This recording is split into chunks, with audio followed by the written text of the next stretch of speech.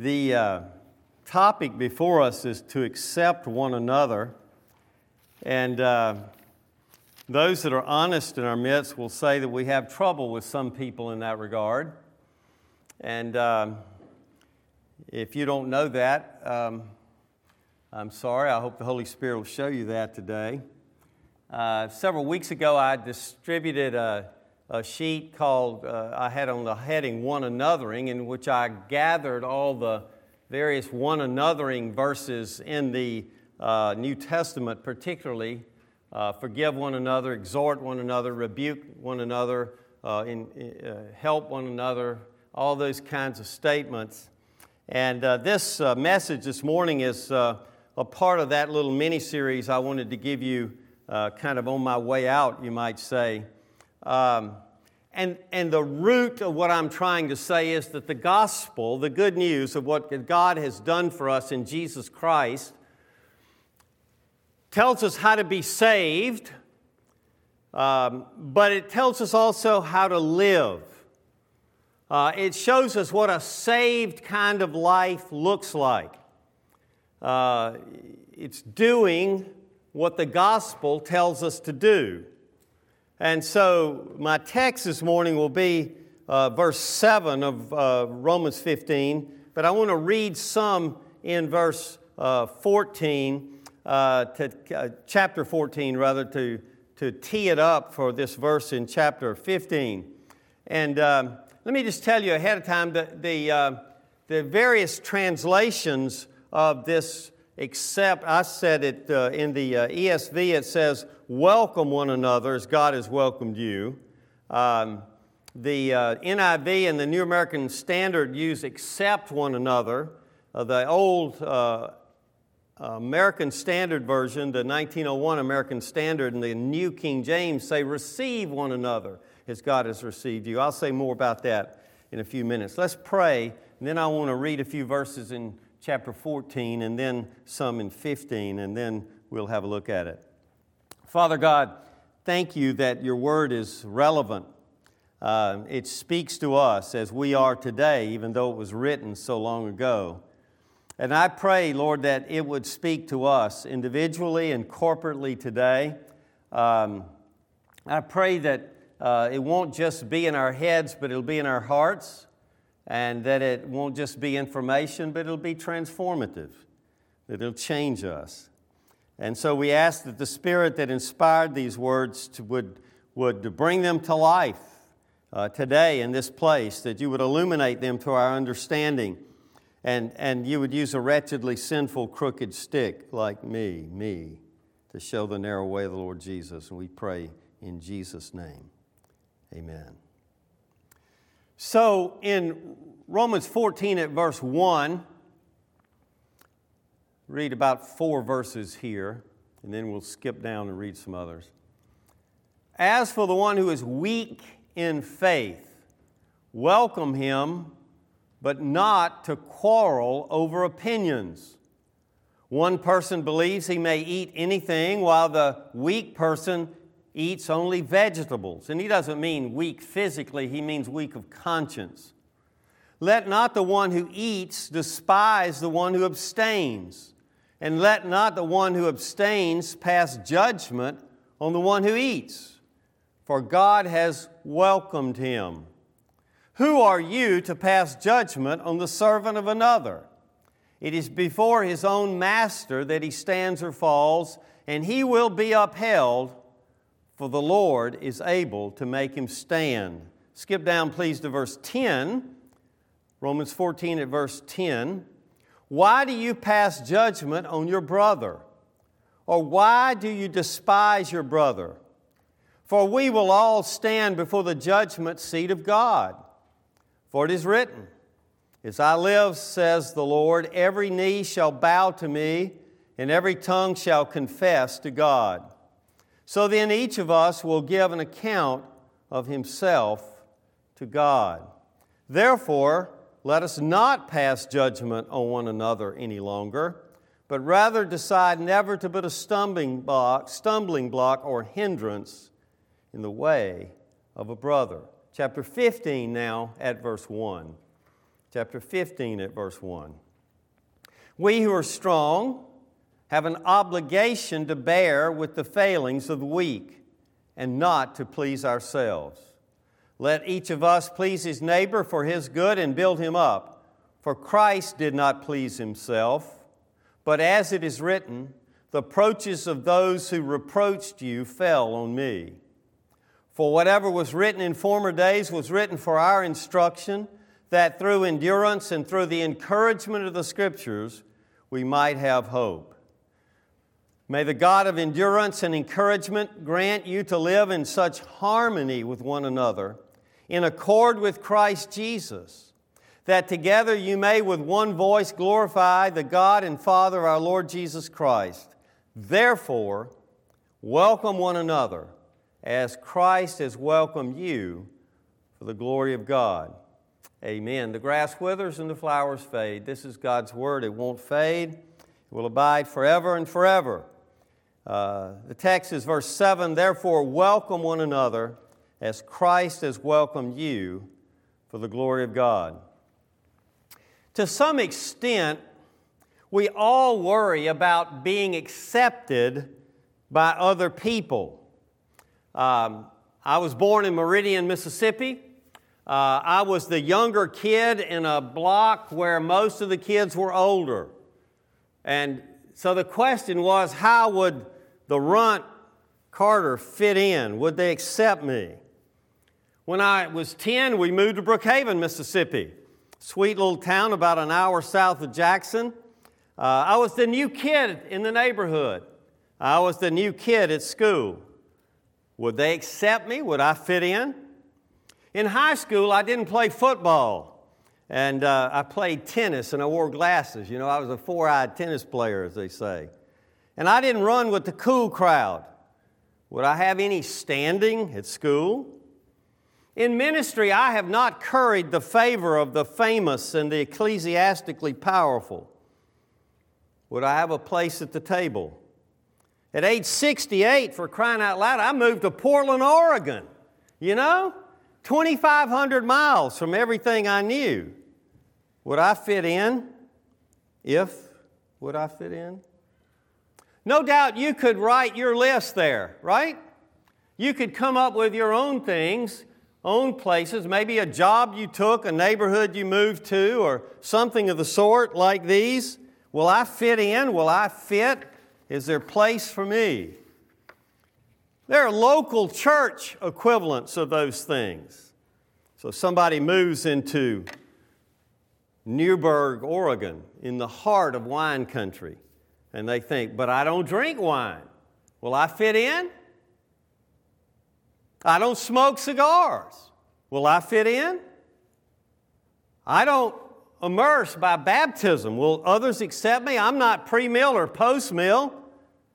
I'm new to this church. I didn't go to college, and I feel like everybody else did. I feel like I'm the out person. I'm not an Oregon Duck. I'm not an OSU Beaver. Who am I? Do I fit? Well, you could go on and on and on with a list like that, but in the face of these and all such questions, God tells believers to accept one another as He has accepted us for His glory. What does that mean? And why is it for His glory? I want to dig deep on this, what it means, how it applies. And I want to begin by asking you to notice that in verse 7, it begins with the word therefore. And I know you've been told 100 times. I'll tell you again, though, when you see a therefore in the Scriptures, you ask yourselves, what's it there for? In other words, what came before it that makes it relevant as a conclusion to what just came above? And I read a little bit of that. There's this discussion in the early church, as there is today. There were people that were vegetarians and people that said, you're crazy, you should eat meat. And there were people that drank wine and people that didn't drink wine. And there were people like this and the others that were the opposite. These are what the theologians call the adiaphora. They are the things indifferent. These are things that people of goodwill and with a very high view of Scripture, at the end of the day, they can differ on them. People of good faith differ on what the Scriptures teach and what they ought to do in regard to things like this. And there is freedom of conscience in regard to these. I'll have a bit more to say about that in a minute. Okay, look at verse 7 after the therefore, because if we had read all of verse 14 and I'd taken 15, 20 minutes to kind of give you the background, it might have helped, but I would have lost you in the process, so I didn't want to do that, right? Okay, so what does it mean in verse 7 to accept? Therefore, welcome one another, accept one another. I want to use, I don't do this kind of thing often, but I want to do it because I think it'll help at least some of you to understand what's going on. The Greek word for accept there or welcome is paralambano. Paralambano. Lambano means to take, and para, think of this, paralegal, paramedic. What's a paralegal? What's a paramedic? Well, a paramedic is somebody that works kind of alongside the medics. A paralegal works alongside the lawyer. And this word means to take to oneself, to take to your side, to take beside you as a companion or an associate, something like that. Can also mean to receive kindly or hospitably. It means to take others who are different from you into your church, into your prayer group, into your small group, into your Bible study, into Women's Connect, into Men's Connect, into your fellowship, into your house, into your home, into your heart. Not just tolerate, but accept, bring to your side. Not just bear the burdens, but to warmly welcome from the heart. In short, it means what? To love. To love. But here it says, accept or welcome one another. Who? Who are we to welcome? I want to give you a couple of lists and a couple of ways to look at it. Welcome those as brothers and sisters in Christ who are in proximity to you theologically and geographically. What do I mean by theological proximity? Well, if somebody believes that God exists eternally in three persons, God the Father, God the Son, God the Holy Spirit, these three are one God, the same in substance, equal in power and glory. If somebody believes that Jesus is fully God and fully man, the dual natures of Christ. If someone believes that we're saved by grace through faith, if someone believes that Jesus died as a substitute, that He lived as a substitute, that He was raised from the dead, that He ascended into heaven, that He will come back and judge the living and the dead. If somebody believes that salvation is for the glory of God first and foremost, things like that. Things that are the crucial core of the Christian faith. The things without which you cannot be a Christian and with which you are a Christian, even if you have major differences on peripheral issues. What do I mean by geographical proximity? Well, it seems to me that the Scriptures teach we've got a greater obligation to love those and accept those and welcome those that are in our neighborhood. So if a Christian lives down the street, they believe all those basics of the Christian faith, you need to get along with that person. Accept that person, welcome that person, receive that person to your side. Same is true in the city and state and nation. I'll say more about that in a minute. Thirdly, why are we to welcome them this way? What is to motivate us? And it's clear that it's the welcome of Christ. Welcome one another as Christ welcomed you. Look back up in chapter 14 if you've got your Bible open. For as the one who is weak, as for the one who is weak in faith, welcome him. And then you jump down to the end of verse 3 of chapter 14. For God has welcomed him. You see, God has welcomed him. The for, that's the reason. So there's a vegetarian in your church that drives you crazy. By the way, I don't even know who the vegetarians are out there. So if you think I'm picking on you or anybody, I'm not. You know, and it doesn't matter according to this text. Okay, so just listen. So welcome him, for God has welcomed him. Those with different views, God welcomed them. God loves vegetarians and he loves carnivores. Yeah, that's true. Well, what's the nature of God's welcome of us? Well, I've already mentioned this. The meaning of the word is to bring to your side and embrace and into your home and into your heart and into your life and into your small group and into your church. And God welcomes us that way and he justifies us. He declares us not guilty. He adopts us into his family. And so then he commands us. I've welcomed you. You welcome that other person. That's an imperative. Welcome one another. It's not say, well, you might want to do that every now and then. No, it's a command which indicates that our hearts have changed. Look, the way I used to say this when I was preaching in Alabama is I used to say, and it's a larger group, but I'm sure it's true here. I don't know who it is. I used to say, look, there's somebody in this room that's a member of this church that you probably wish wasn't in this room, right? You probably wish they were in another church. And you may even think they're a jerk. And they may think you're a jerk, right? No big deal, right? Do you get that? We all struggle to accept somebody. And when you struggle to accept other people because they're different from you, maybe they didn't take a bath, maybe they didn't go to school as long as you went to school, maybe whatever. I'll get some more of that in a minute. They're not like you. See, self-love means we like people like us. Yeah, really? Think of this. So if God used the standards of acceptance toward me that I use toward other people, where would I be? Oh. You mean those people that I think are wrong, those people I think are jerks, those people I wish weren't in this church because they're not this and not that and not that and they are this and are... What if God took that attitude toward me? Where would I be? I tell you where I'd be. Out of here. Right? Right. Absolutely. Why? Because I am so incredibly different from God. So let's say between you and those people you can't like or accept or receive or welcome, let's say the gap between you and them, whatever is the cause of the gap, okay? Let's say the gap between you and them is this much, okay? How much is the gap between you and God?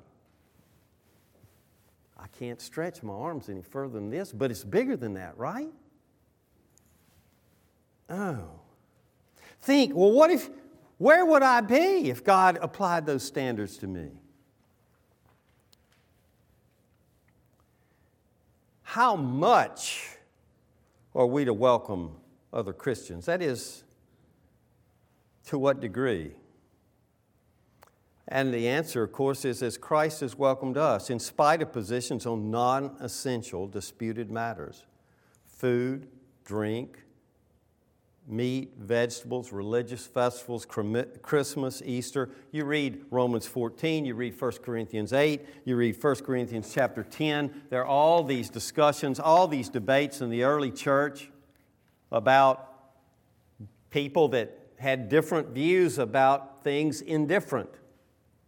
Things about disputed, non-essential doctrine like baptism in the end times. In spite of our past and present sins, we are to accept and welcome other people. It's an interesting story in the book of Philemon, the little book. It's one of those one-chapter books in the Bible, and this is the book that's right before the book of Hebrews. Philemon had a slave named Onesimus, and Onesimus had run away. And Onesimus had been caught and put in prison. And when he was in prison with a fellow named Paul. And Onesimus got converted while he was in prison. Oh. And so Paul sent Onesimus back to Philemon, and he says in verse 17, "So if you consider me your partner, receive him, receive Onesimus, welcome Onesimus, the same Greek word. Welcome him, receive him, take him to your side as you would receive me. Now, the arm twist in that is that Philemon had become a Christian under Paul's ministry too. And so Paul is saying, look, I'm sending Onesimus back. You welcome him like you welcome me. Put it on my account if he owes you anything, in spite of his past sins. And look, we all struggle with sin. Theft, false witness, hate, rebellion, tale-bearing, greed, sexual sins, on and on. In spite of, not only of our sins and not only in spite of different positions and doctrine and things indifferent, but also in spite of our different purposes. I preached a while back on spiritual gifts, and our gifts differ. To each one is given the manifestation of the Spirit for the common good. And because our gifts differ, God's purposes for my life differ from His purposes from some other people's lives. And yet, God has a good plan. And so, if you think, well, everybody's supposed to be like me, that's just arrogant. Because everybody couldn't be just like you unless they had your background, unless they had your spiritual gifting. So in spite of different purposes, in spite of different gifts, in spite of differences in our persons, gender, male and female, race, black, white, red, yellow, education, educated or uneducated, wealth, wealthy or not educated, social standing, nationality. Paul uses this same word in Acts 28 when he shipwrecked on an island, and it says, the native people showed us unusual kindness, for they kindled a fire and welcomed us because it had begun to rain and was cold. In spite of differences of age, in spite of differences of health, in spite of differences of physical appearance, in spite of handicap. We had this wonderful guy in the church in Birmingham named Harvey. Wonderful guy, except he was profoundly influenced or impacted by cerebral palsy. He actually knew R.C. Sproul on a first-name basis. He had actually been to Ligonier when Ligonier Study Center was still in western Pennsylvania before it moved to Florida. But Harvey, if he walked in this room, everybody would see Harvey. Everybody would notice Harvey. Everybody would, in time, grow to love Harvey, I believe. And the truth of the matter is this, and this is, I really mean this. We needed Harvey more than Harvey needed us. Because Harvey stretched us in ways we needed to be stretched. And that's one of the reasons God has people in your life that are different from you and just drive you crazy. So He can stretch you and conform you to the image of the Lord Jesus Christ. Because, friend, you're driving God crazy in one sense of the word, right? Yeah. Why are we to welcome these people? Well, it says for the glory of God. Now, some of this I've touched on before, but I'm going to get it again. You know the story about the preacher that preached the same sermon every Sunday because he said, well, they didn't get it last time, you know. So when you get this, I'll quit saying it. No, I'm kidding. Look, what's the world's way of unity? What's the world's way of unity? I've got neighbors that play at country clubs. 3 of them, they all at different country clubs. I don't know why, but they're all at different country clubs. And of course, the rule is you got to. How do you get along at a country club? Well, just be like everybody else. Dress like them, drive a fancy car, do this, do that. Don't do this, don't do that.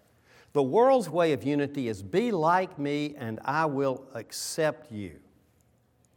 Be unlike me and I will reject you. God's way of unity is fundamentally different.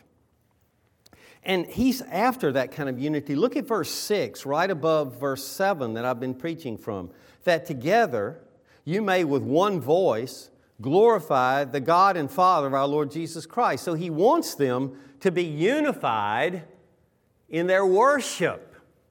Just like when we get to glory in heaven and worship God eternally, There will be all these different characters that perfectly love one another. Sally and I were in New York City 2 weeks after the Twin Towers came down. It's a long story why she had an cousin, had a cousin that had a condo or flat that let us use it, and we'd been planned for a long time, and we were trying to debate, should we go, or not go. I mean, the fires were still burning at the towers, and I said, yes, we should go. It'll be the safest time in the world to go. The jet that flew us, And our son lived there, right, yeah. And so we flew in, about 6 people on the plane. You've never been on a flight like this. And we went to Redeemer PCA on Sunday night service there, and you just wouldn't believe it. Thousands of people, Asians, blacks, whites, young, old. Huge amount of diversity. Beautiful, beautiful. One August Sunday, we were in Rome, and we went to the Baptist church. Don't tell anybody in the PCA. I went to the Baptist church, and the Baptist church had people there from North Africa, and here it was English speaking, and it was the most diverse worship service I've ever been in. By far. Beautiful.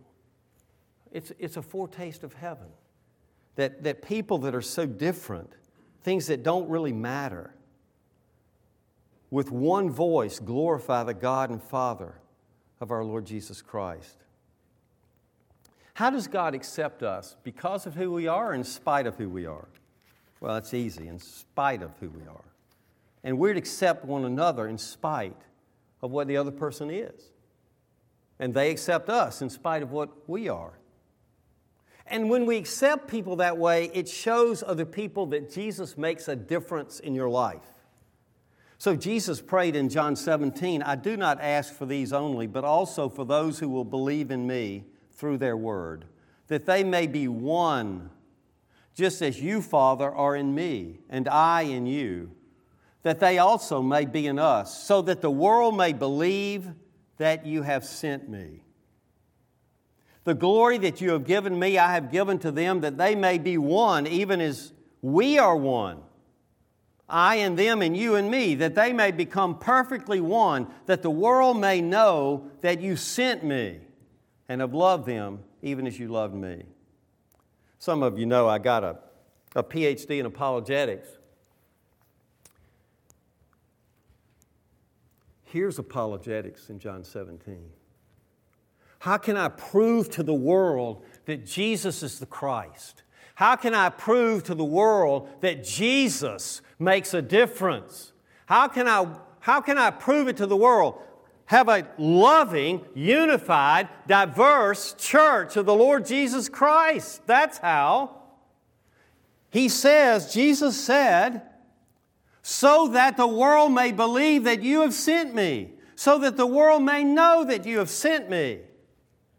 That proves it to the world. That's the ultimate apologetic, one of the ultimate apologetics. It shows that Jesus is the Christ, that Jesus is a global God, not just a tribal deity like the gods of the pagans. God commands that we accept or welcome or receive one another as Christ has received us, and we do that for the glory of God. Now, don't begin with the command. Begin with the gospel.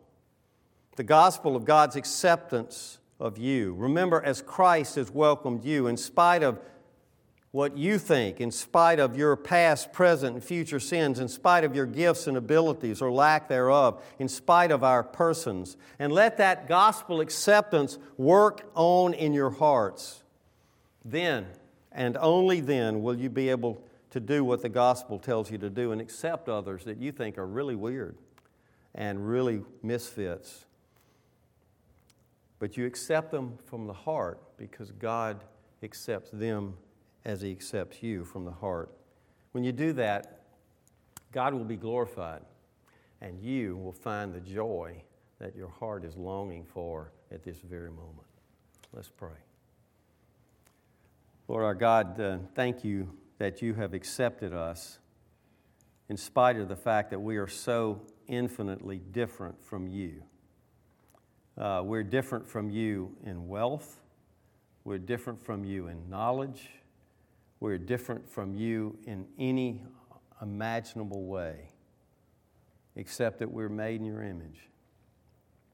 And we thank you, Lord, that you have brought us alongside of you. You have received us. You've welcomed us. You've accepted us. And we're to use that same gospel standard of acceptance with others. Help us to do that, to show the world that you are the Christ, that you have come in the flesh, that you made a difference in the world. We pray in your name. Amen.